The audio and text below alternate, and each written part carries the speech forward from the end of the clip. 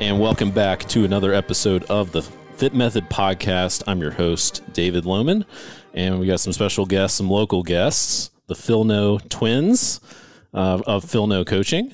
Some people call it Fillnow Coaching, as I just learned. Megan and Kelly. Megan and Kelly. So Kelly just got married last year. Megan just got married like last week, right? That's right. But I'll let y'all introduce yourselves briefly, just give a little bit of your background and maybe like a little life update if you want.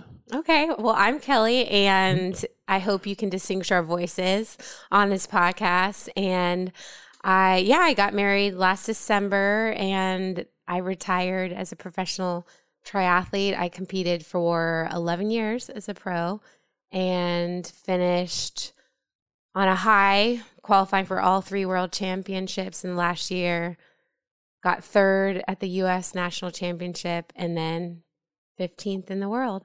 And then I grew up playing every sport imaginable and played collegiate tennis at Davidson College, and then stumbled upon triathlon years later.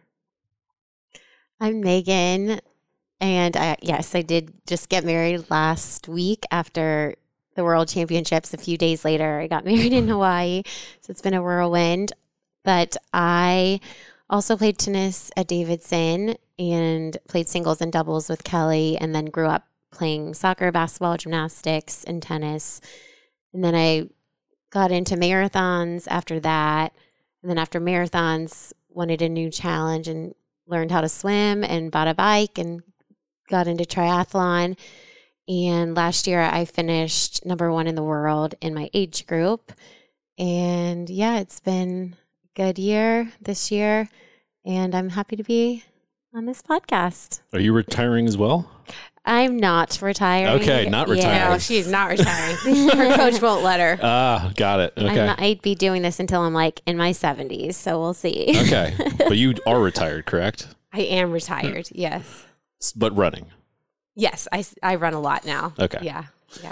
What was, before we get into the fun questions, what was y'all's best event of those 3 what are you strongest at? Running, biking, then swimming. That's the order of your best? Yes. I would say running, and then I improved the most on the bike, but then swimming's definitely my weakness. I didn't grow up a swimmer, so it's hard when you're competing against people that swam, since they were 5 years old and all that. So it is always interesting, like coming out of the water behind your competition and then like each having to catch up. Yes.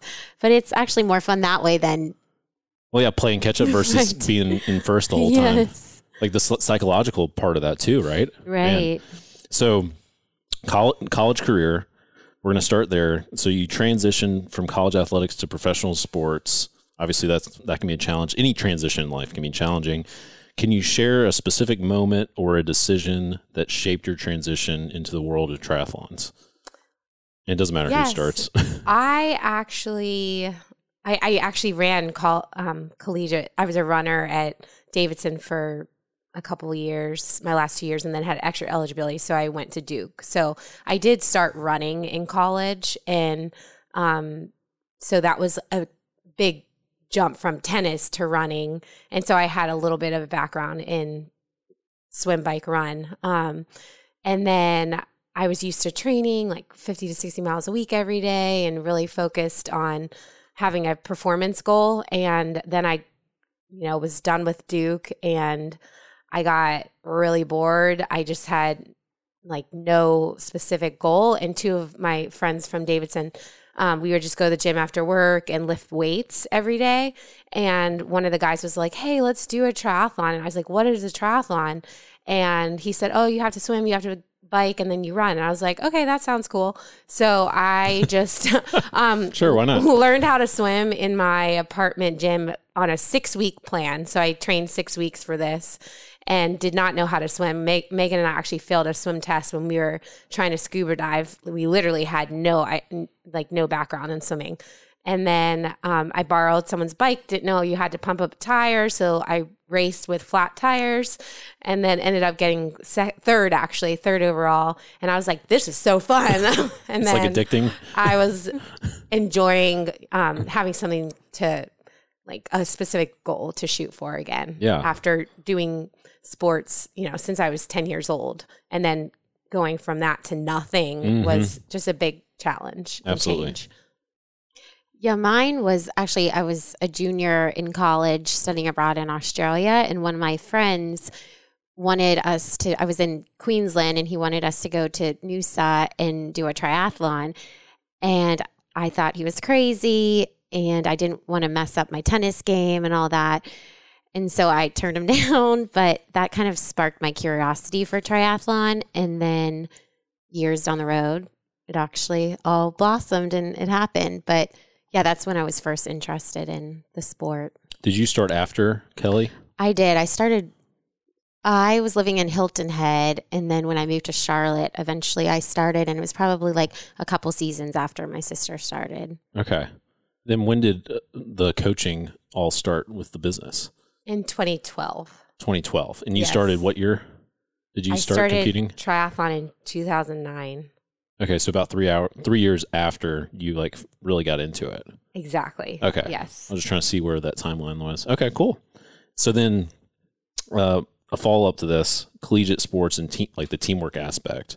How has your background in team sports influence your approach to individual competition, like being in triathlon? Because you're competing against yourself, essentially. I mean, you're competing against others, but you're not really on a team per se. Right. And that's the thing with tennis. It's such an individualized sport, but playing in college, it was such a team sport. And that was amazing to experience. And I think it's very similar to triathlon, because triathlon, if you're doing an Ironman, you're out there 9, 10 plus hours and training many hours solo could be, but you also do have a team, whether it's your rehab specialist team, strength training, coach, your actual coach, your teammates who you're training with. So you don't feel solo. And so I think you also have like a larger purpose in the sport, because there's more than just you doing the work, basically. Right. Yeah, I would kind of compare it to collegiate tennis, because when you're out there competing, especially we played singles and doubles together, but when you're competing as a singles player, you're literally out there fighting for every single point by yourself. Yeah. But you're fighting more than that. Like when you're growing up playing juniors, it's literally you and your ranking. But then when you get to college, it's this completely new, incredible environment where you're fighting each point for something greater than yourself, because you're trying to help the team win. And so when you get to college athletics, there's this great, you have your personal trainers, and you have your coaches and assistant coaches, and your people that are, helping you in every direction there, which you might not have experiencing as a junior because you're more isolated. And so I think that when I got to triathlon, it was a very similar from what I experienced as a college athlete, because it's the same thing. It's an individual sport, yet it is a very selfish sport. And you need to rely on other people. Like you need a team behind you, because you're never going to be successful doing it alone. It truly does take a village, and you need support from, your physical therapist, your chiropractor, your personal trainer, and your rehab specialist, and your specific coach and dietitian. So there's so many. And then not only that, but race day support. You need people there telling you splits, telling you how far back the people are that are chasing you down and coming close to you. And you have to tell you need people out there telling you, okay, you're only a minute back from, 3 girls that you can go get that podium. So even race day, it's all about having a team. And, when you're doing Ironman, it takes so much brain power that if you're there alone trying to do everything by yourself, it's really difficult. But if you have a team that's supporting you, then it makes the Ironman day so much better, because you only have a certain amount of mental capacity, and that village is absolutely essential for success. Yeah. So for a personal example for y'all, when you were in Hawaii, like what kind of team did y'all have around Megan? Because you were there, obviously, so you're part of the team.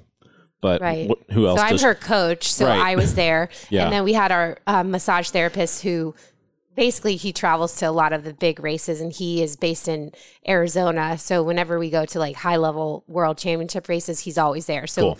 we had our massage therapist, and then her now husband was there, fiance at the time, and then my parents and my husband. So I coach her. She had her massage therapist, and then, you know, we were all out there as well as other teammates. But from a on-course standpoint, she had a lot of help when she was there prior to the race, because my dad was driving her everywhere, was, you know, she didn't have to go get her own food and all that. Like, we took care of all those details to just make her life so much easier, so she could just focus on mentally preparing for the day and not walking around everywhere, walking like 3 miles to go, you know, somewhere.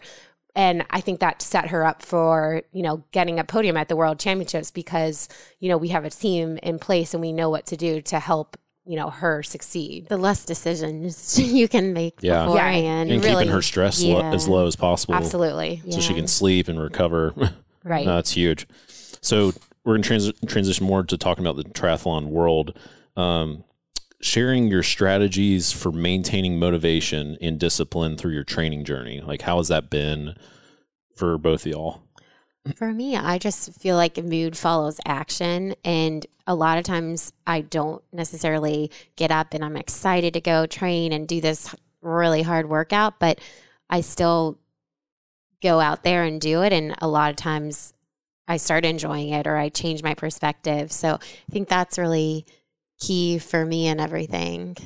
Yeah. And for me, it was almost like I did not want to depend on motivation. I feel like so often people rely on being motivated to do something, but for me, it was more habit formation. It was like, this is what I'm going to do every day. And this is, you know, this is my greater purpose. And if I, you know, looked ahead to that greater purpose, like there were plenty of days where it was cold, dark, or 100 degrees out, and I did not want to do my workout, but I did it anyways, despite not being motivated. And I think that's what enabled consistency to happen, is actually to not rely on being motivated, because motivation comes through performance and through enjoyment of it. And yes, there were things I did that helped me be motivated. For instance, one thing was switching to a gym that had an outdoor pool 24 hours a day, you know, throughout the entire year, even in the winter, because I love the sun and I love being outside, and that environment was huge for me. So once I was able to, you know,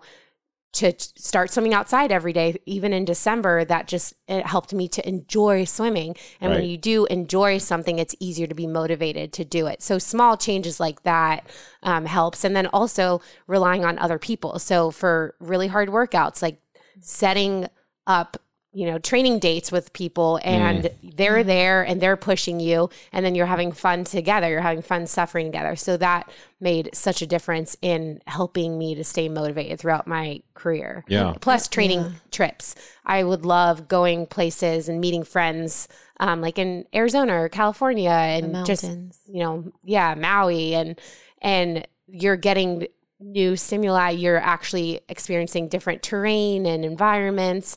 And that was highly motivating for me. And then I would come back from a trip like feeling extra, you know, inspired. For sure. And I think as far as discipline, like we're not overly rigid in our life, like in a sense, I mean, you know, I would say I'm type A and everything, but if like a workout doesn't go according to plan, I don't obsess over it. I'm like, this is one workout out of 1,000 workouts. So it doesn't, it's just a tiny piece of the larger puzzle. So I think that helps not being so rigid, because we just, we shake it off and move on and all that. So, but at the same time, like, I think with our discipline and motivation, like we are so consistent with our training. Right. I mean, I really don't remember any workouts this entire year that I skipped. And so I just get it done. Yeah. And I think there's that helps so honestly, much. if you're competing at an elite level, there's no excuse. Right. Like you can't just skip a workout, you know, unless you're sick or injured, obviously. Yeah. But you always have to find a way to get it done. In whether you modify it for if you're time crunched, you know, there's ways to get in the key part of the workout. And we are both time crunched athletes, but we find ways to be able to get the work done despite being time crunched. So I think this would help the listeners just so they can kind of see what it's like in y'all's world. Give us like either a day in the life or a week in the life of training when you're in the peak of training for like world championships. Like, what does that look like? I don't even know what it looks like. So I'm retired now. So I just run every day. I run a lot. But when you were back when I was actually training, I averaged about 24 hours a week, while also having a full-time job. And that was in my big block for Kona. So not like throughout the year, but when I was training for the World Championship in the biggest block of time. And so a typical day would be, or a typical week, I'll just give you a week, would be about 5 swims a week, doing about over 20 kilometers a week total. For total volume. Yeah. And then about 100K worth of running a week. And then about 300K worth of biking, which, the biking was a lot less than the majority of professional triathletes, but most of professional triathletes don't have a full-time job too. Sure. And so a lot of my biking that I did was on a trainer inside. And so it's a lot more efficient too. Yeah. And so I would say that would be a pretty good range, and it's consisting of more than one workout every day. So you're doing a swim and a bike, or a swim and a run, or bike and a run, or something like that. Yes. And I would say mine was a lot slimmer than that. I still, as an amateur, I still have high volume of training, but I would say it's anywhere from like 10 hours to I peak at like maybe 22 hours at most. And I'll do like 4 days of swimming, maybe 4 days of biking, 4 runs. That's usually...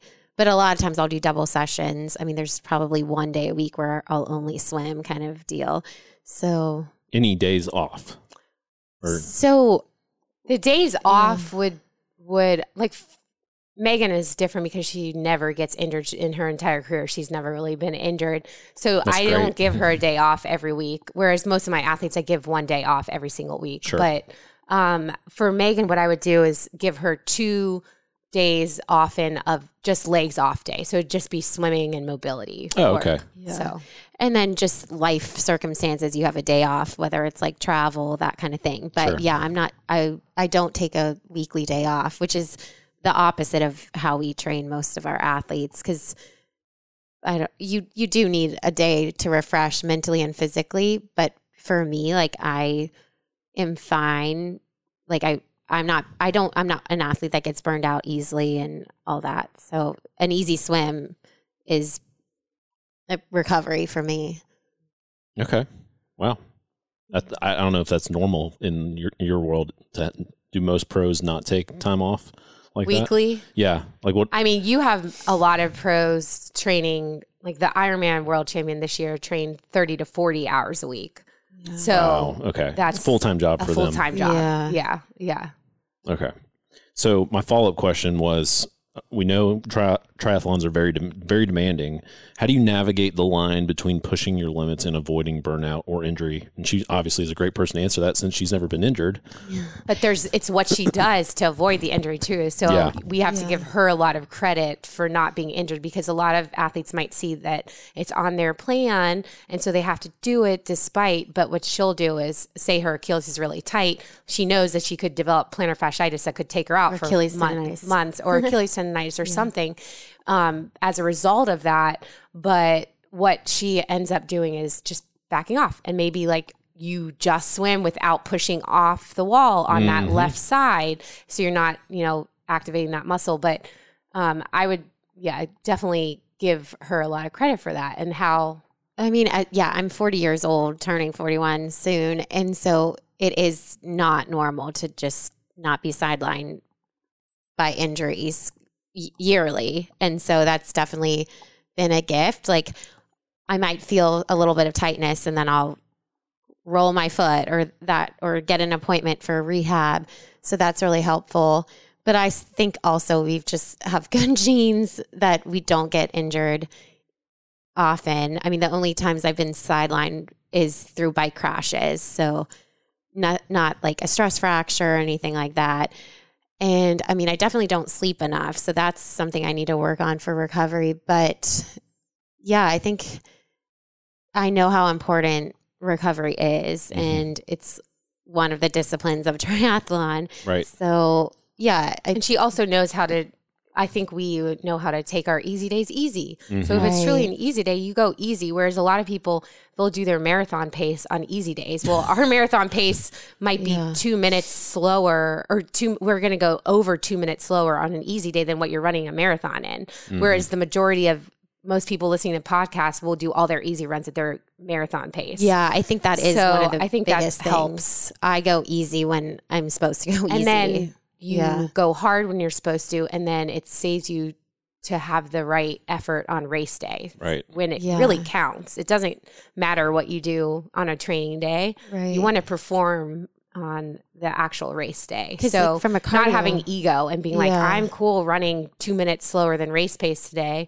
and this is helping my body. Whereas, you know, if you're over pacing every day, you're not going to perform. Right. So like an easy run, if you're getting cardiovascular benefits, if your heart rate is, you know, at that 60%. So why go faster than that? Because you're saving your joints and muscles and all that, and you're still getting the benefits of the purpose of the recovery run and stuff. So yeah, I'm just a big proponent of taking the easy days easy, and it sets you up to, you know, smash the hard days.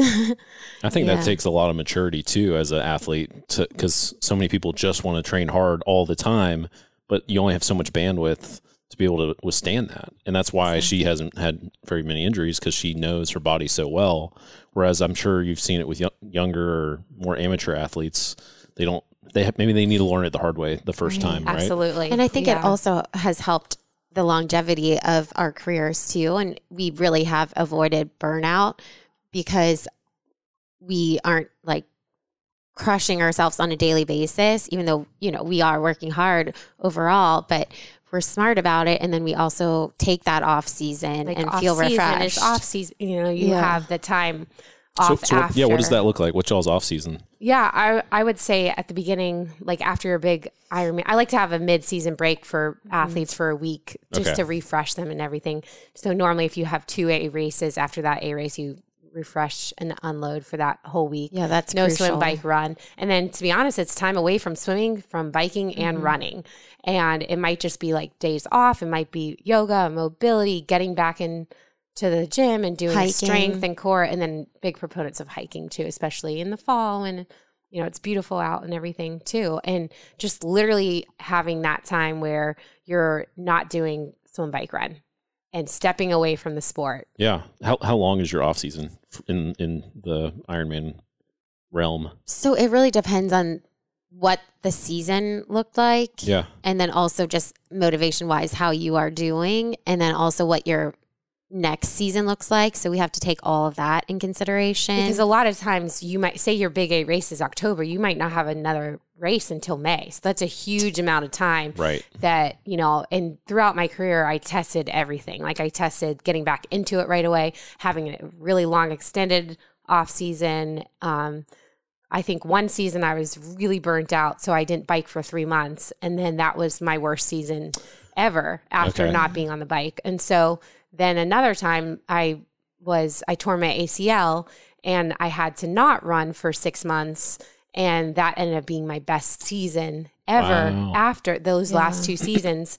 So it's interesting how it works out. But my motivation was really high after the, you know, career ending injury. Sure. And whereas, you know, after stopping biking, thinking this would help me mentally, it just put me so far behind of where I needed to be because I had to restart in a sense. Well, plus you said you were strongest on the run. Right. So maybe taking time off the run, that you were just able to pick that up more naturally. Right. Exactly. That makes sense. Okay.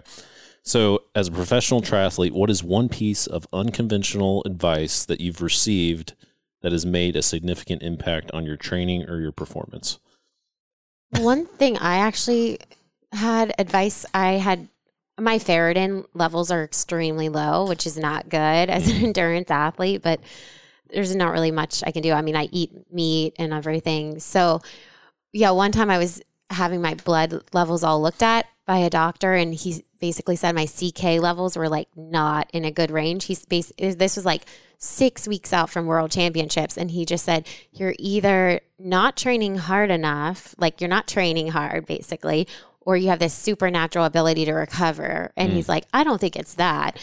And so I was like, okay. But anyways, I kind of used that insight from him for next year. We increased my intensity and everything. And I think it just really did help. That was like my breakthrough season and everything. So we kind of took what he said and used it in how we designed my year. And I think that was just very helpful to just realize like I have way more in me than I think I can, and I can do a lot more than I, probably could push myself. But, there's a fine line because I have so much outside of sport too. So I know I could do more intensity and more volume, but it's just like that would compromise other parts of my life and my work and stuff. So yeah, there's just a kind of an art and a science to it, but I think that was kind of a unique thing that we learned together. Yeah. And then for me, more is not more. That was the advice. Because as an endurance athlete, you think more is more. You're always going to get better because all you need to do is swim, bike, and run more. But I learned how more is not more. That's the not what you would expect as a sport that requires so much time. But for me, just focusing on the quality and having purpose for everything I did rather than junking it up every week just made a big difference. And I was so much fresher too with not overdoing anything. And it's hard to tell someone for sure who wants to be as successful as possible that you think that more is always more, but there's an importance to having specific quality and purpose behind everything you're doing. Well, I think that also ties into the culture we live in, because it's like they just assume if this much is good, like more must mean better. Yeah. Like that's just the culture we live in now. Exactly. And we teach a lot of the people that come through here is like, what's the minimum that we can do to create change? Yeah. Not blow you out in one workout and then you never want to see us again. Like that's not a good plan either. Yeah. So you alluded, Megan, to your ferritin levels. I didn't have this written down. Just as a nutritionist guy. Yeah. How often were you getting blood work done during your training? Not enough. Not as much as we needed Yeah. to. Okay, Just I was just curious. I knew that my Yeah. ferritin levels are low, and I've tried to take iron supplements. I eat red meat, and there's not really much change. So I just don't want to stress myself out. Yeah. Because that's how my body is, and But it should I'm be fine with it. regular. Yeah. So I don't get it enough, and Yeah. I just don't want it to like mess with my head before Sure. a big race and But stuff. now would be a good time because she's in her Yeah. off season to get it checked. And Okay. see. right. That makes too. sense. Yeah. Okay. So I had some questions about your faith. Obviously, that's a big part of what Gary and I do running our business. I know it's such an integral part of your life. How does your relationship with Jesus and how has that impacted your approach to sports mentally and emotionally? I know it's a pretty open-ended question, but Yeah. Well, I think, it has a massive impact on everything we do, but it really just keeps the sport in perspective. I like to tell Megan before every race that just to have faith over fear, and God already has it planned out and mapped out. So just breathe, stay calm, because it's already mapped out. yeah. And I think I just had a really pivotal moment in my career. This was when I was an amateur and I had just set the American amateur record in Austria. And a couple of days after the race, we were exploring and we went on this hike and we were looking over like the beautiful mountaintops. And I just felt like, I just really felt like I had heard from God. Like I just hit this monumental lifetime achievement and I just felt so empty afterwards. And I think it was just him saying like, I'm enough. Like I'm all you need. You just hit this most miraculous achievement ever, from the talent that I gave you. and you're feeling completely empty. So if you keep just searching for more and more, you know, you're still going to feel empty unless you're seeking me. And so that was just a pivotal moment in my life and my career to just be like, all right, you know, this is awesome. Like, he's given me this talent and I'm using it for his glory, but whatever's the end result, like, it's okay. I still have my faith and I have him despite my performance. So it kind of eradicated my performance-based mentality that I had lived my life like going after, and just said, okay, just hands up. Like, you're okay because you have me, and I don't care how you achieve in this world. And I guess for me, it just keeps me humble because I know that everything I am is a gift from above. And so I think that's really important. And like Kelly said, it gives us a good perspective. So no matter how the race day unfolds, like, our value is not in a race day performance. It's like who God says we are. And so that's helpful. And just also, I get really nervous before races because I just have high expectations and I want to do my best. Sure. But I just also like sometimes feel this like peace and calmness. And it's just like she said, you know, God goes behind us, before us, and beside us. And so I feel like, you know, he's there with us. So no matter how the day unfolds, like, it's going to be okay. So he paves the way. Like, a lot of times when I don't feel like there's a way, or I'm so intimidated by the swim when there's like thousands of people swimming on top of you and all that. And so it just kind of gives you a piece to keep going when it's hard and everything.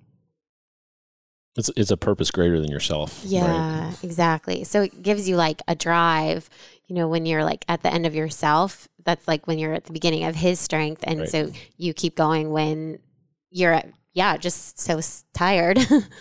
Yeah. I love that. I know y'all are both married now, probably thinking about, you know, family and stuff. So I had a couple questions in regards to this, but obviously you're not parents yet, but you're probably thinking about that.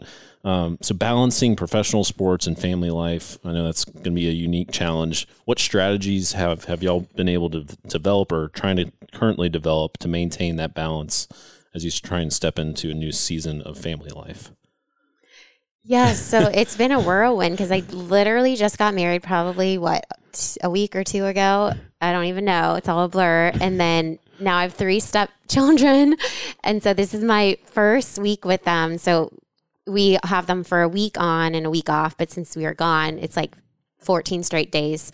And so, yeah, it's all new to me. And so it's just like, wow. And so I think it's just, I want to be fully invested in them and there for them. And I also want my own children with my husband. So yeah, it's going to be a lot. But I also know that my sport, like I just feel like this is like a gift from God and I feel alive doing it. So I also want to be able to like balance that well and be the best mom that I can be as well. So I just How are you going to do it? Tell the listeners how you're going to balance it all. Exactly. They want to hear how the number one girl in the world can figure this out. Yeah, you'll have to get back to me maybe next year. Yeah. Maybe I'll have a good rhythm. But right now, I think it's just, you know, when you're with the children, you're like fully there. You're not on your phones and all that. And you're like playing with them, like helping them out. But then also like you find pockets of space where it's like you get your work done or you go for your run, that kind of thing. So I think it's just like figuring all that out. Yeah.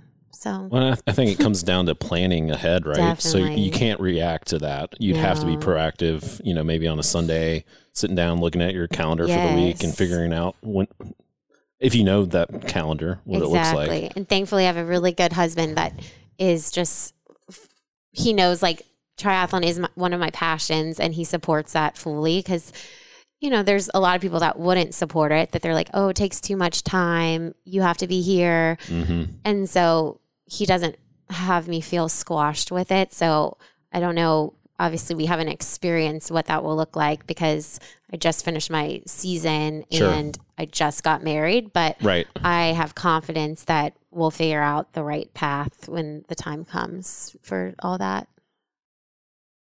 Good luck with that. Did you want to give a shot at it? Yeah.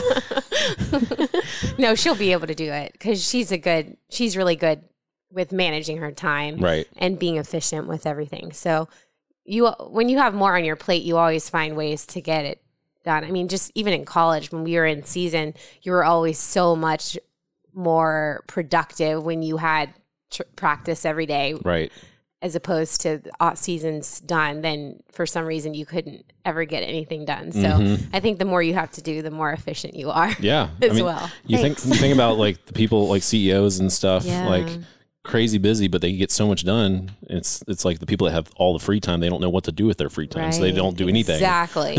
Right. So true. And then my last question in regards to this was, do you see it affecting your perspective on your careers and your goals, either in triathlon or like in family life? I would just say overall, like my heart's desire since I was a little girl has been to be a mom, and it's been really long and just has not happened like when I thought it would and everything. So that's like so much at the pivotal, like of just my heart and everything. The core of your being. That's the core of my being. Yeah. So I'd love to experience that one day. And so it's just been interesting, like the last like couple of decades of my life, how it's been continued to be full with sport and travel, like, you know, to all these races all around the world. And so that's just been interesting. Yeah. And so I just think it will be really neat to like intertwine all of that together.